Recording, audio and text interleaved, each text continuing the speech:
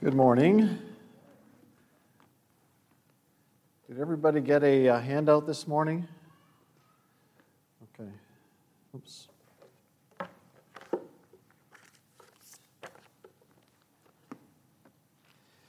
right, so the handout that we gave out has a number of pages to it. I'm just going to explain real quickly what it is.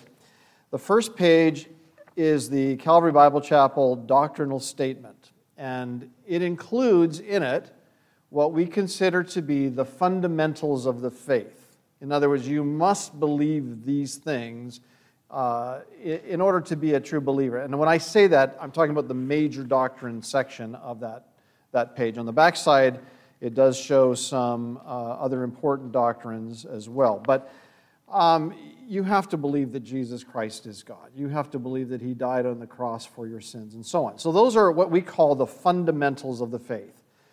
In all of the fundamentals, there must be unity. All right. The second page, or the second section, is privileges and responsibilities, or fellowship in the local assembly, and then on the back side, it's our position paper at Calvary on the issue of divorce and remarriage. And then the third page is 2 pages, and it has to do with the role of women in the church. It's really to show the uniqueness of the women's role within the church itself. So I hand all that out to you, not because we're going to go over it today, but because we're not going to go over it today, okay?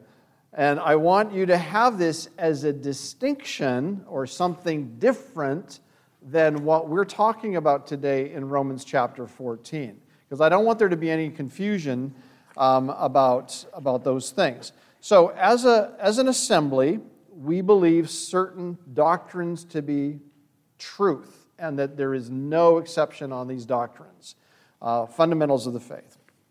But I want to, you may not have ever heard of this guy before. He was a German Lutheran theologian of the early 17th century, Rupertus Meldenius. And it was during the 30 Years' War of 1618 to 1648. It was a bloody time in European history in which religious tensions played a significant role. And he wrote a tract at that time, early 1600s, that was on the subject of Christian unity. So as far as the papers that you have are concerned, you can just put them aside for now, because I don't want you to miss the point of this. All right. So in this tract, there was a title, and the title fits Romans chapter 14. This was the title: In essentials, unity. In non-essentials, liberty. In all things, charity. Okay? So we would say this way maybe today: in the fundamentals of the faith, there must be unity. In non-essential issues, things that are to do with your personal conscience or convictions, there should be liberty. And even if my conscience and my convictions are different than your convictions, not in the fundamentals of the faith, but in other areas, I must show you love and you must show me love. So in a nutshell, that is the teaching of Romans 14, but we want to go over it carefully. The Lord Jesus taught, "Love one another, even as I have loved you, that you also love one another." Paul wrote, we read it just a couple of weeks ago, that all of the commandments are summed up in this one saying, "You shall love your neighbor as yourself." Love does no harm to a neighbor, therefore love is the fulfillment of the law. So as we study in the book of Romans, we have to realize the background of this book as well. The Church of Rome was made up of Jewish and Gentile believers. People who came out of Judaism, people who came out of paganism. It was made up of slaves and masters, young and old, strong and weak Christians. And today we have here at Calvary Bible Chapel some who come from a more conservative, maybe even legalistic background, and those who were raised in a liberal household with no church upbringing at all. And as we look at our convictions here at Calvary, your personal convictions, I would say that there are those who feel the importance of masking and those who don't feel the importance of masking. There are those during the COVID period of time who believe in vaxxing. They're called the vaxxers. And there are those who didn't believe in it, and they're called the anti-vaxxers. And so there are differences even in those areas. There are within our midst Republicans, Democrats, and, dare I say it, even independents. Yet all of you call yourself believers. How can it be that you can be so different and yet all be believers at the same time? These and so many differences can create tension, jealousy, judgmental attitudes, and even division in the church. And so the question is, how do you love people that are so different than you are? How do you love somebody that doesn't think the same way you do in these non-essential issues? How does the church prevent a split over issues that are neither commanded nor forbidden in the Scriptures? And the answer is, love your neighbor as yourself. That's the key. In Romans 14, Paul tackles the issue of how to live with Christians who differ from you. And again, we're not talking about fundamentals of the faith. If somebody comes in and they try to disrupt the assembly, teaching false doctrine, we should have nothing to do with them. Very clear in Scripture. But that's not what we're talking about here. So again, in fundamentals, there must be unity, but the issue for us today has to do with non-essential or secondary matters where there is a wide difference of opinion and personal conviction. These are areas concerning Christian liberty. So in non-essentials, liberty, and in all things, charity or love. Think about the early church for a minute. The Lord, in His wisdom, went about saving people who were Jewish people steeped in the traditions of Judaism, the dietary law, feast days, and an abundance of ceremonial laws that regulated every aspect of their lives. Why would He save people like that? Because He loved them.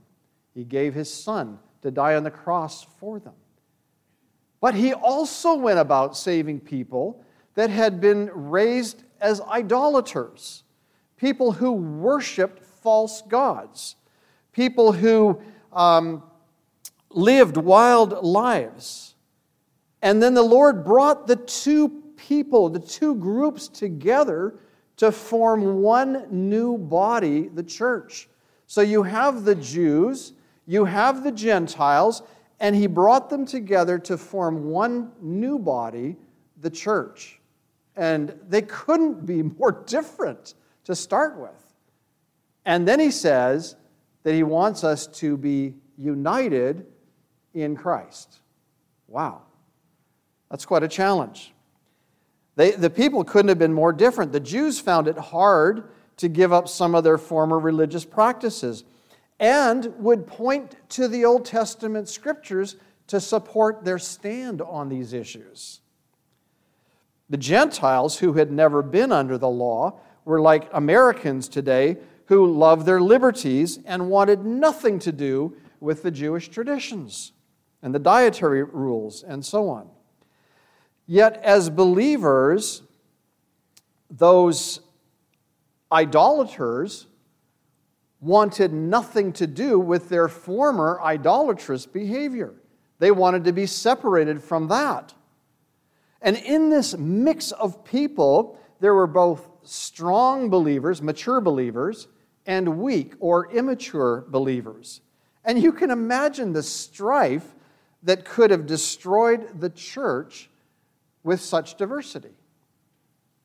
And it is interesting as you study church history, very often the things that divide the church are not the doctrinal issues. That is true sometimes, but more often than not, the things that destroy a local body of believers are the non-essential issues that drive a wedge between believers living together in the same church. So I want to conduct a test today about Christian liberties. Now, I don't want anybody answering out loud.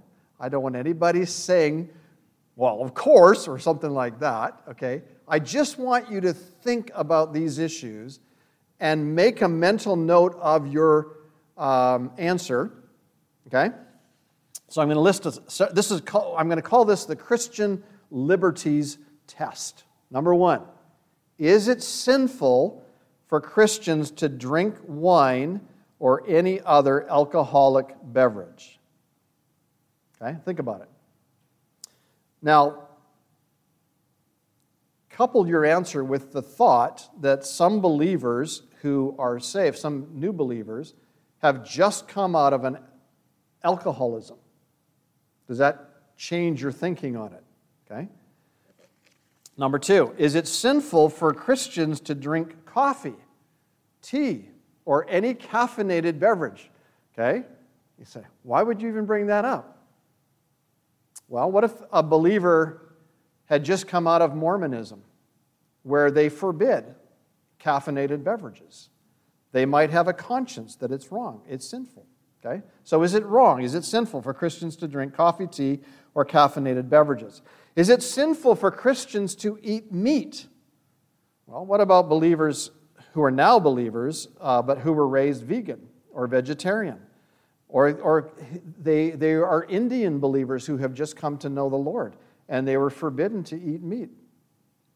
Is it a sin for Christians to buy, sell, work, or play on the Sabbath?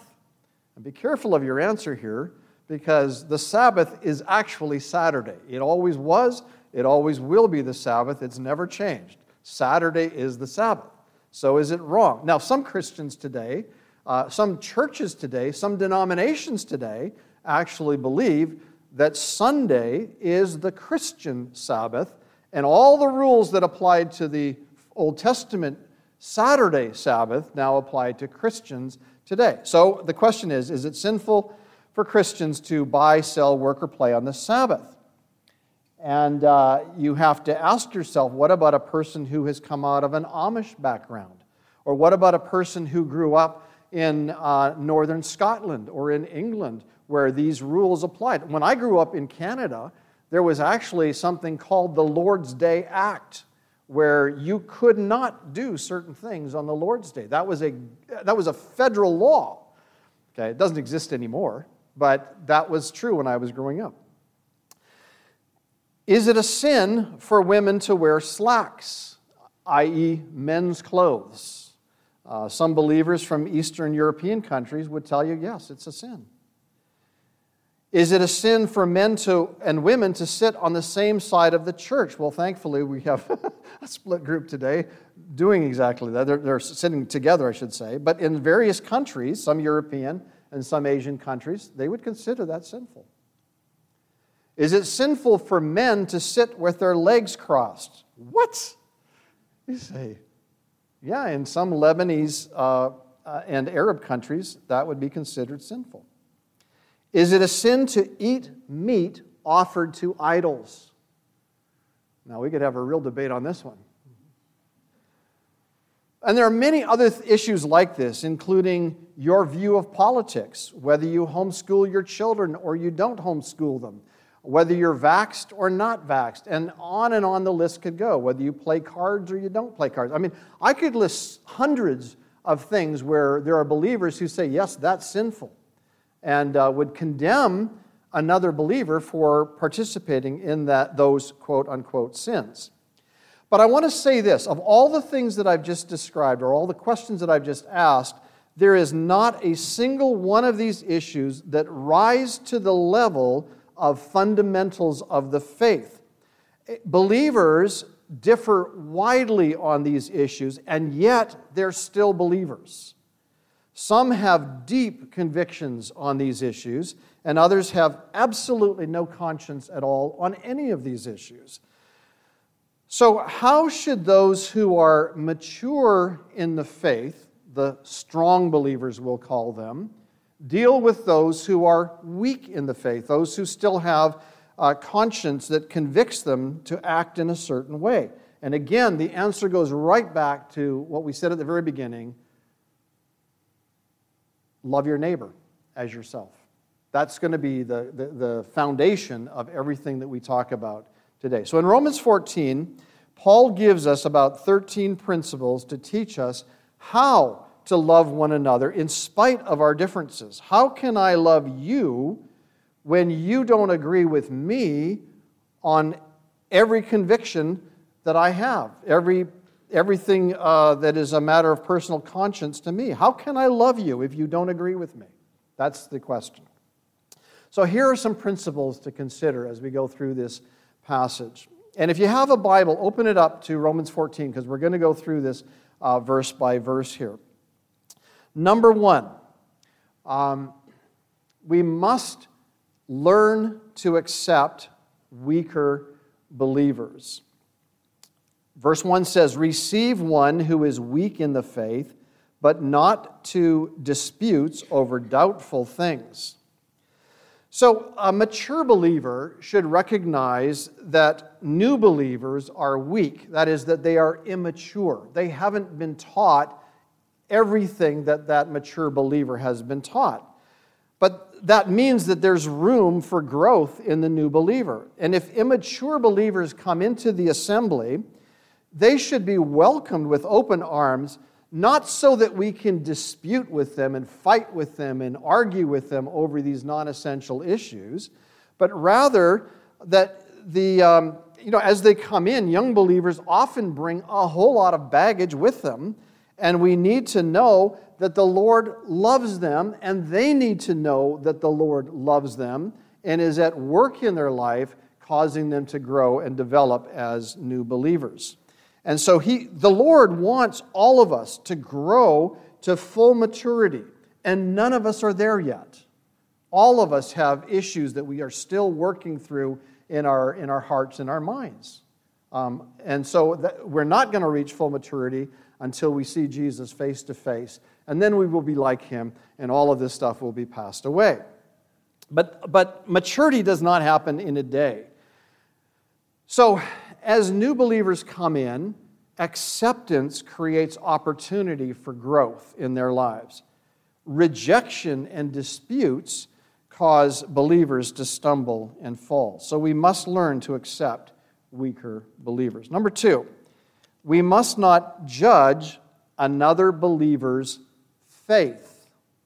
So in verses 2 and 3 it says this: "For one believes..." Okay, so when we see that word believes, we're talking about their faith. I have faith to eat meat, or I don't have faith to eat meat. I have faith that I should separate one day as special to the Lord. Or I have more faith and say, you don't have to do that. So this is what Paul is saying. "For one believes he may eat all things, but he who is weak eats only vegetables. Let not him who eats despise him who does not eat, and let not him who does not eat judge him who eats, for God has received him." So here you have a strong believer, and the strong believer has read the Scripture from cover to cover. He has studied the Bible. He's been a Christian for years and years and years, and he recognizes that in the Old Testament there were certain dietary laws that were given to the Jews for a time. He also realizes that the Lord talked about dietary laws And Paul talked about dietary laws in the New Testament. And he knows all those things. And so based on that, he has made a step of faith. And he says, I can eat whatever is put in front of me. It doesn't matter. So that's his faith. But a new believer who may have come out of Judaism or some other background, he may have been raised in India and has taught all of his life that it's wrong to eat meat, or he may have been raised in a vegan or vegetarian household where the doctrine of meat avoidance was drilled into him from his youth. So they naturally disagree with eating meat altogether, and especially with us who are carnivores. Or it could be a young Jewish person who was raised in an Orthodox Jewish home and was taught to avoid food that is not kosher. I had an experience, when I grew up in my high school, about half of the students were Chinese and about half of the students were Jewish. And then there were a few of us who weren't either. And I remember inviting a friend over to church on Sunday. He was a Jewish guy, and he said, I'll go to church if you go with me to the synagogue. I said, okay, I could do that. And so on Sunday, he came to church with us, and I said, hey, let's go out and I'll treat you to McDonald's. And McDonald's was new at that time. It was a brand new restaurant in the area. And so he walked up to the counter and he took a look at the menu and he said to the guy that was serving, is your meat kosher? I'd never heard that term before. I had no idea what he was talking about. And I thought, what are you talking about? And the guy said, and the person serving was kind of stunned with the question too. And he goes, what? And he goes, is your meat kosher? He goes, I don't even know what that means. He asked his boss, is our meat kosher? He goes, no. And that was the first experience I had with somebody who had dietary restrictions for religious reasons. And so all I'm saying is people come to know the Lord. They may carry all of this with them into salvation and into being part of the church. And all of these individuals are now fellowshipping together in the same church, but they're different from one another.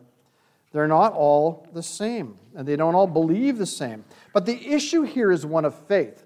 A mature believer has enough faith to believe that he may eat all things because Jesus said, are you thus without understanding also?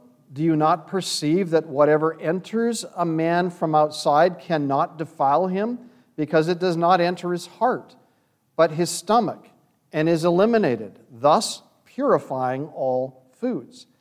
But the weak or younger believer has not heard such teaching before. They're brand new in the faith. They don't know that. So his faith is weak at this point in his Christian experience.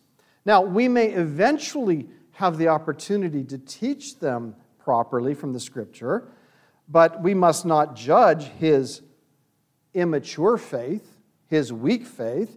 He continues to believe that what he is doing is pleasing to the Lord. So, according to his faith, let him live that way for the time being until he is more mature. A strong believer must not despise an immature believer for being a vegetarian. A young believer must not judge a strong believer for eating meat, because God accepts a person at whatever faith level they're at. As a father, I accepted my children and the things that they did as infants. I also accepted them when they were weak toddlers. I also accepted them when they were untaught adolescents. And I even accept them now as mature adults. If I can do that as a father in a family, how much more our Heavenly Father does that towards His children. He accepts believers at whatever spiritual maturity level they're at. He accepts you at your current level of spiritual maturity. But hold on for the ride, because God has not completed His work in you. And He will continue His work in your heart to cause you to grow and to mature in your understanding of biblical truths. God accepts both strong and weak believers, and we must also. Love doesn't judge another believer's faith. Number 3, we must recognize that God is the judge. Who are you to judge another's servant? Paul says in verse 4, to his own master he stands or falls. Indeed, he will be made to stand, for God is able to make him stand. Now this is interesting, okay? We like to judge other people, but guess what? God didn't make you the judge, and he didn't make me the judge either. The weak brother is a servant of the Lord, isn't he? Just as you are. And he is accountable to the Lord, just as you are. And even if he is weak in the faith, the Lord will base his approval on his level of maturity. In secondary matters, the weaker brother is not accountable to anyone but the Lord. And the fact is that the Lord will approve him on that day and will say, well done, thou good and faithful servant, if the weaker brother lives up to the faith that he already has. So that's the key as far as who's the judge and who's not the judge. So let no one judge you in food or in drink, Paul says in Colossians, or regarding a festival or a new moon or Sabbaths, which are a shadow of things to come, but the substance is of Christ. Number 4, you must be fully convinced of the Lord's will in your own mind. In verse 5, Paul says one person esteems one day above another. Another esteems every day alike. Let each be fully convinced in his own mind. What if an Orthodox Jewish man comes to know the Lord and he knows that he is saved by grace alone, in Christ alone, and not by law keeping, but because of his upbringing, he still believes and feels that the Sabbath should be observed? So from sundown Friday to sundown on Saturday, he restricts his buying and selling, working and playing, because he believes following the Old Testament pattern actually honors the Lord. He's convinced of this in his own mind. What would you tell him? You should do what you're convinced in your own mind to do. The movie Chariots of Fire. How many of you saw that movie, by the way? Remember it? Okay, well, if you don't know it, it's a story of a man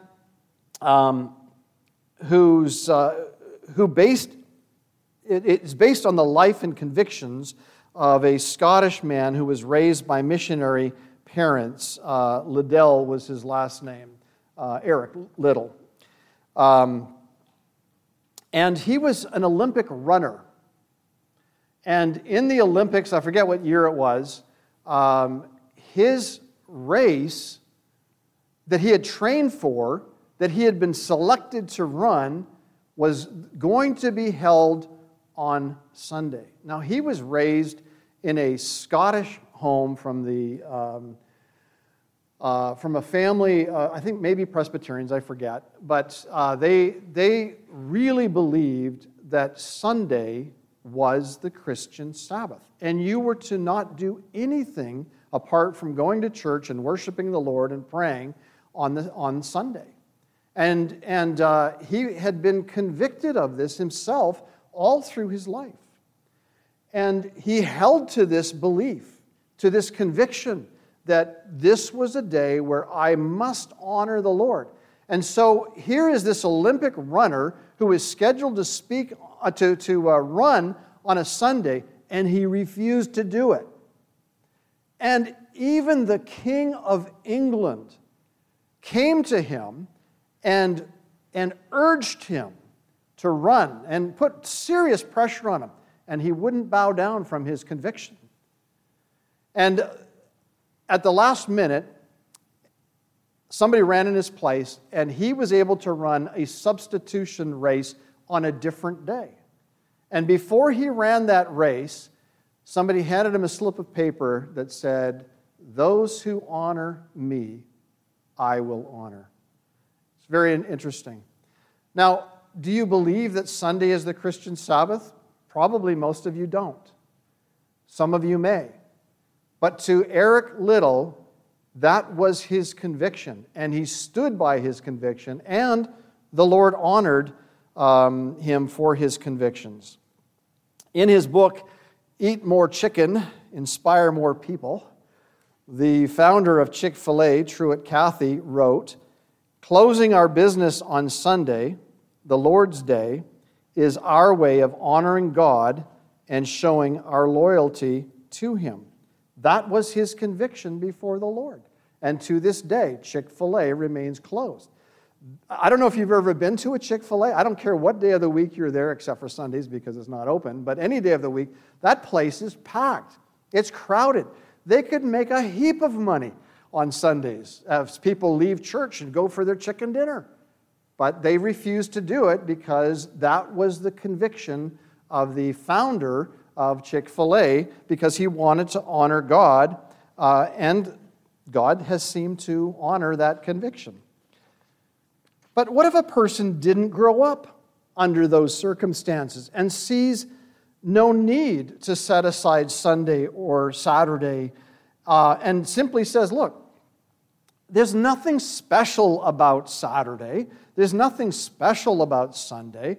I'm going to honor the Lord every day because the Bible says this is the day that the Lord has made. I will rejoice and be glad in it. You can read that in the Scripture any day of the week, and it's true any day of the week. And so I'm not going to have these rules and regulations governing me. Instead, I'm going to just worship and honor the Lord every day. And that believer has no conscience about buying or selling or working or playing on Saturday or Sunday. The principle here is that whatever you do, whatever your conviction is, whatever your conscience tells you you must do, and you do it to please the Lord, whether you do it for one day of the week or another day of the week, this is a matter of moral indifference, okay? It's not an issue of the fundamentals of the faith. Christians on both sides of this issue, no matter what side they stand on, they want to please the Lord. If somebody says, I'm going to make Sunday the special day and worship the Lord more intently on Sunday, go for it. If another person says, I want to worship the Lord every day and serve Him every day, I'm going to say, go for it. In both cases, they want to serve and worship the Lord. So be convinced in your own mind about how you observe Saturday or Sunday. Be convinced in your own mind whether you observe Jewish feasts or not. Be convinced in your own mind whether you eat meat or are vegan or vegetarian. Be convinced in your own mind whether it is right to drink or wine or abstain. Be convinced in your own mind that whatever you choose to do is pleasing to the Lord. All right, number 5. Can you give thanks to the Lord for your actions? Verses 6 through 8. He who observes the day observes it to the Lord, and he who does not observe the day to the Lord, he does not observe it. He who eats, eats to the Lord, for he gives God thanks, and he who does not eat to the Lord, he does not eat and gives God thanks. For none of us lives to himself, and no one dies to himself. For if we live to the Lord, and if we die to the Lord. Therefore, whether we live or die, we are the Lord's. So if a person observes one day above another and uses it to worship the Lord and thank Him, then God is praised. If another person worships and thanks the Lord every day and lives each day to please the Lord, then God is praised. Let a man who restricts his diet to vegetables give thanks to the Lord. And let every man who eats every kind of meat bow his head in gratitude and thanks to the Lord. In both cases, God is thanked. Paul writes in a very balanced way in 1 Timothy 4, 3 through 5 about false teachers who come into the church and try to disrupt the church and cause tension and division over secondary matters. And he says they come in forbidding to marry and commanding to abstain from foods which God created to be received with thanksgiving by those who believe and know the truth. For every creature of God is good, and nothing is to be refused if it is received with thanksgiving, for it is sanctified by the word of God and prayer. So the question for you this morning is this: can you eat freely anything that is put before you and give thanks to the Lord? If you can do that, then eat freely. Can you eat with restrictions and give thanks to the Lord? Then that's what you should do.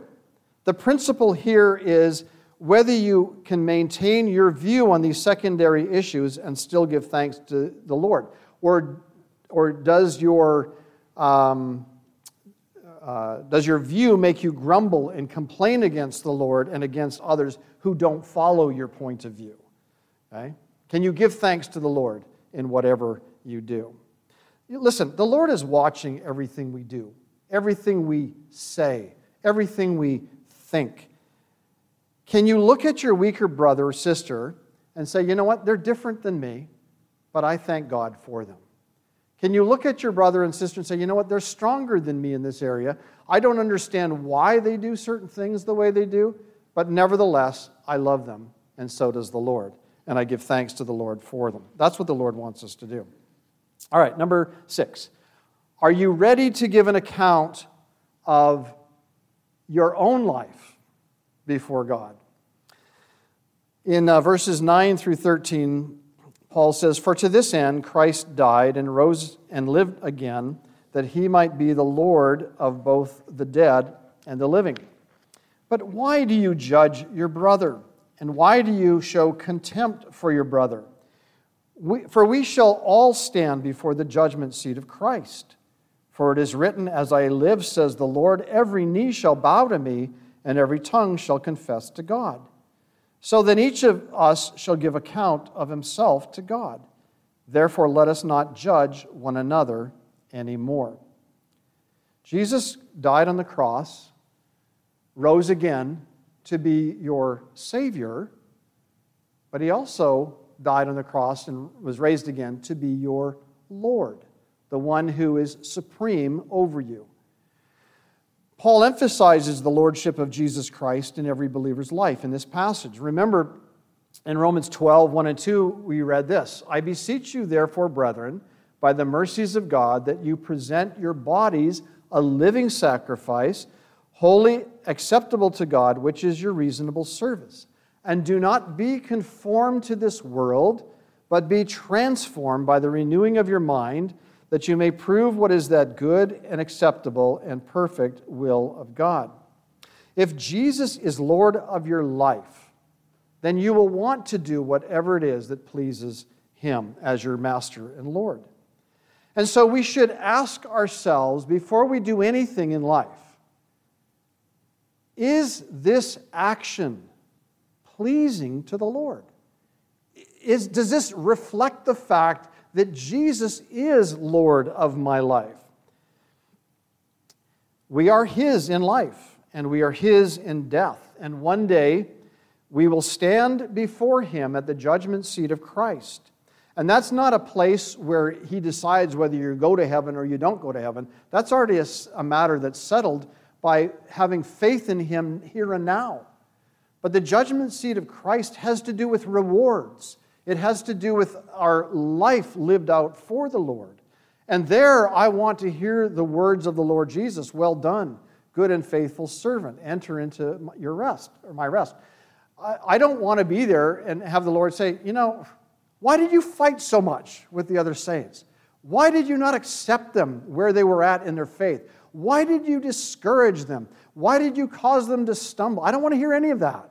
And I hope you don't want to hear it either. But in that day, and we should be doing it now, every knee will bow and call him Lord. So then each of us shall give an account, listen carefully, of himself to the Lord. Well, that's interesting. So you mean my judgment of weaker believers, I don't have to give an account of them before the Lord? No, I don't. So I'm not going to be there and the Lord say, "Well, what did you think about sister so-and-so?" And what did you think about brother, what's his name? Did they live according to their faith? I'm not going to be there standing in judgment of them. It's the Lord who is the judge at the judgment seat of Christ. And I won't answer for you for how closely you followed your conscience. I will answer for my own life, and you will answer for your own. Did I follow my own conscience? Did I submit to the lordship of Christ? Let the judgment be a time of reward for us and not a time of rebuke for our attitudes. Therefore, let us not judge one another anymore. Okay, number 7. Don't stumble a weaker brother. And I'm going to look at 2 verses here, the end of verse 13 and then also verse 21. But rather resolve this, not to put a stumbling block or a cause to fall in our brother's way.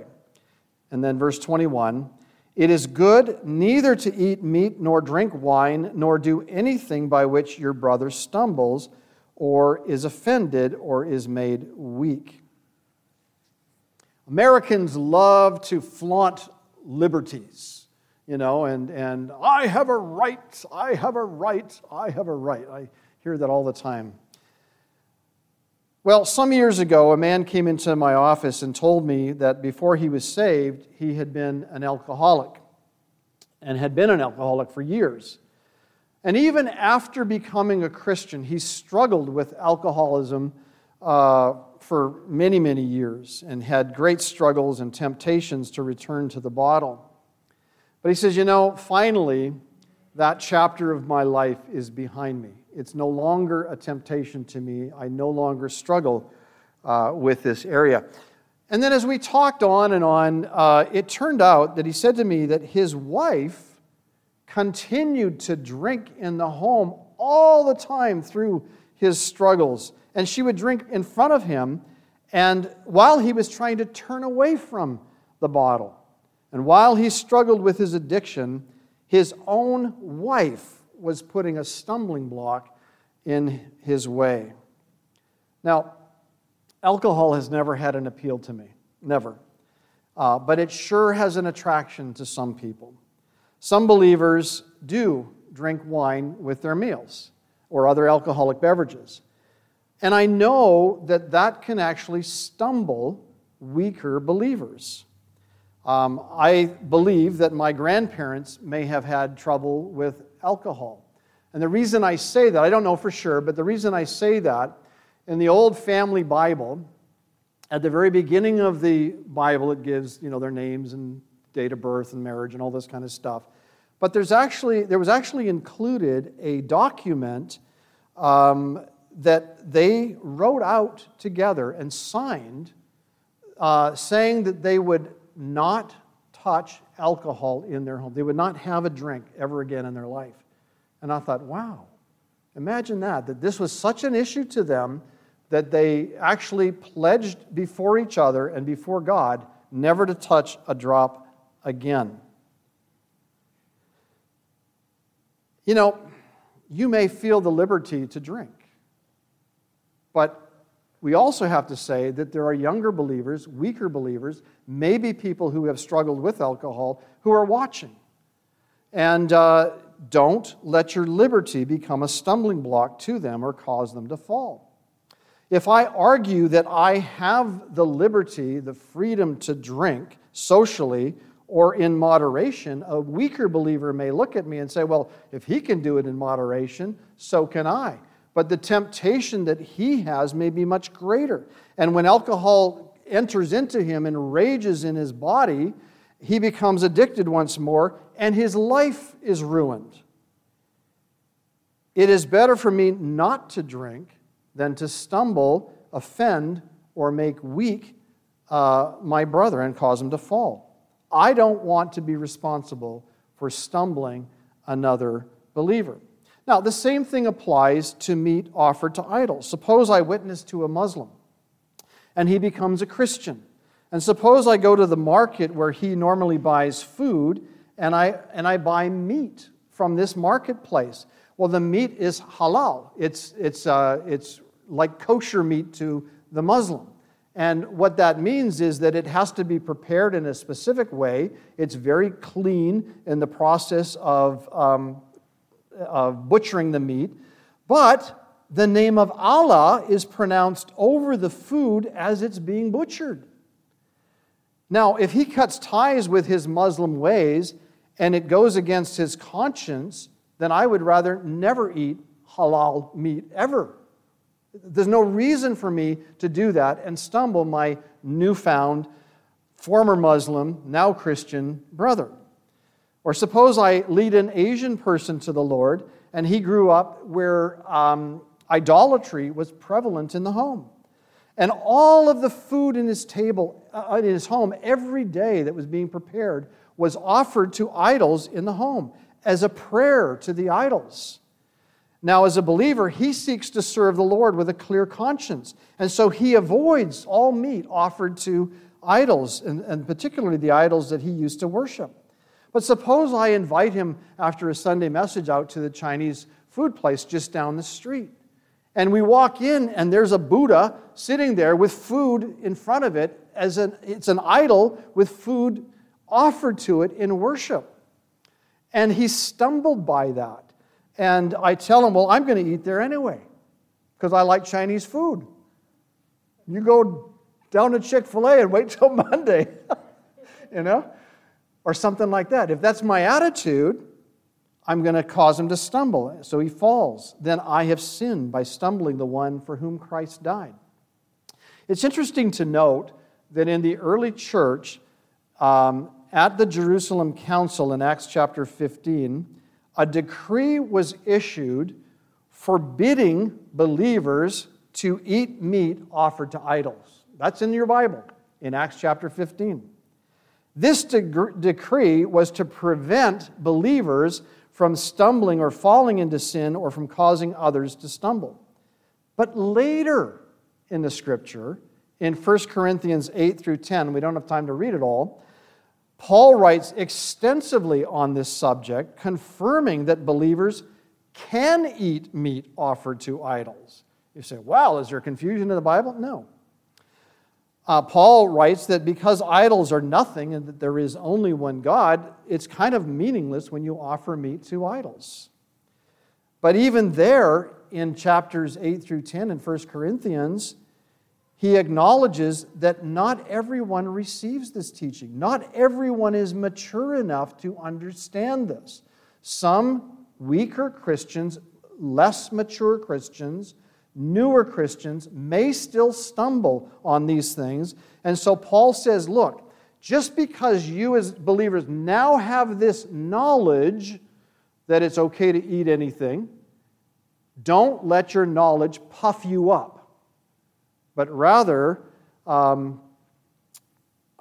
respond in love to those who still have scruples in this area. Okay, number 8. Does your action violate your conscience? Paul says in verse 14, I know and am convinced by the Lord Jesus that there is nothing unclean of itself, but to him who considers anything to be unclean, to him it is unclean. So when Paul says there is nothing unclean here, he's referring to food and drink, not to the fundamentals of the faith, not to moral sins.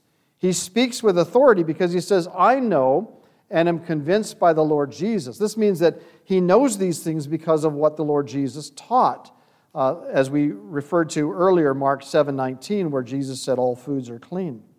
However, that doesn't change the fact that some people still would feel guilty eating certain foods or working on the Sabbath or so on. And maybe it's their upbringing. Maybe it's a misunderstanding of Scripture. Maybe it's because they have not yet been taught. But for some reason, their conscience is still sensitive to these issues, and they believe they should not eat. If that's how a person thinks, then they should not eat, because that would defile their conscience. With further study of the Scripture, the Lord will give them more light, and then they can walk in that new light that they have received. But until then, they should follow their conscience so they do not sin. Okay, number 9. Are you walking in love? verse 15, yet if your brother is grieved because of your food, you are no longer walking in love. Do not destroy with your food the one for whom Christ died. And so this is a guiding principle for those who don't have scruples about food or drink. I may be convinced it's legitimate to drink wine with a meal. If my brother comes over to dinner who thinks it's wrong or has been saved out of alcoholism, and I pull out the bottle and I drink before him, am I showing love? No. A dear young believer has a conscience against eating pork, and I go ahead and I serve him ham and eggs. Am I walking in love? No. And if my ex-Mormon, now saved neighbor has a conscience about caffeinated drinks and I pour him a cup of coffee, am I walking in love? No, I'm not walking in love because I'm causing these brothers to stumble, to have a guilty conscience, just because I want to satisfy my legitimate rights. How can I do such a thing to the ones for whom Christ died? We got to move on quickly. So number 10, concentrate on what is important. For the kingdom of God is not eating or drinking, but righteousness and peace and joy in the Holy Spirit. For he who serves Christ in these things is acceptable to God and approved by men. The kingdom of God is not a bunch of rules and regulations concerning what we can and cannot do. The more important things that we should concentrate on as a believer are things like righteousness, how to live in a right way before the Lord, peace, how to bring about peace and harmony among believers, and joy, instead of putting your own interests first. Number 11, will your action create peace? Therefore, let us pursue the things which make for peace. Paul urged the Galatian church to love one another and warned against fighting on secondary issues when he said, but if you bite and devour one another, beware lest you be consumed by one another. Fighting over secondary issues will destroy other believers, and it may even destroy an entire local assembly. Number 12, will your action edify? Pursue the things by which you may edify one another. Do not destroy the work of God for the sake of food. All things are indeed pure, but it is evil for the man who eats with offense. You know, the goal here is not to criticize and tear people down. The goal as a believer is to edify or to build up other believers. And the word edify means that, to build up other believers. Look for ways where you can help other believers grow. Finally, number 13, is your action doubtful? Do you have faith? Have it to yourself before God. Happy is he who does not condemn himself in what he approves. But he who doubts is condemned if he eats, because he does not eat from faith. And whatever is not from faith is sin. In the context here, Paul means, look, if you're a strong believer and you recognize the liberties you have in Christ, and you realize that you can do many of the things that others forbid, and you're not weighed down with guilt in doing it, then you should do this privately and not in front of other people. You know that you can eat meat offered to idols because idols are nothing. You realize you can enjoy a glass of wine with a meal because you're not tempted to excess. And you can receive all these things with thanksgiving to the Lord. Well, you're blessed in your faith. You have grown in your faith to the point where you recognize what the Scripture teaches. But have this faith to yourself. Don't go around boasting of your freedom and liberties and parade your liberties before others who are weak in the faith. Don't stumble, young believers, or those who are weak in faith. Enjoy your liberties in private. However, if even you have doubts about some of these things, then don't go ahead and override your conscience. If you cannot put that glass of wine to your lips without a tinge of guilt or looking both ways to see if anybody's looking, then that probably tells me something about where your conscience is at. You're not acting in faith. If your conscience is condemning you, if you say you have liberties in these areas, but your conscience slays you, then you're condemning yourself, for whatever is not from faith is sin. The whole area of Christian liberty can be summed up in 1 Corinthians 10:23. All things are lawful for me, but all things are not expedience. That is, not all things are profitable for the sake of others. All things are lawful for me, but all things do not edify. Love for one another will lead us even to forgo our own liberties so we don't trip up weaker believers. I hope this was helpful. I hope that it changes the way you think, the way you live your lives before other believers. And we are way over time. That was condensing 2 messages into one this morning. Next week, Lord willing, we are planning to have the potluck, and we do expect that there will be unbelievers here, and we hope you will invite your friends as well. And so we put the 2 messages together this week so that we can have a gospel message next week. So bring your friends and let them hear the good news of salvation.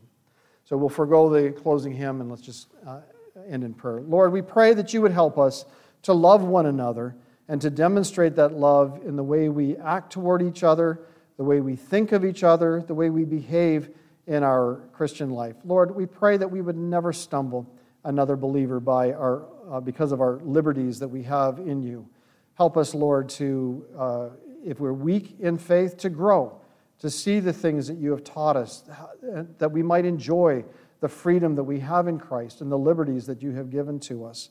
But we pray, Lord, that each of us might really concentrate on the bond of peace that holds us together and that we might love one another as you have loved us. In Jesus' name, amen.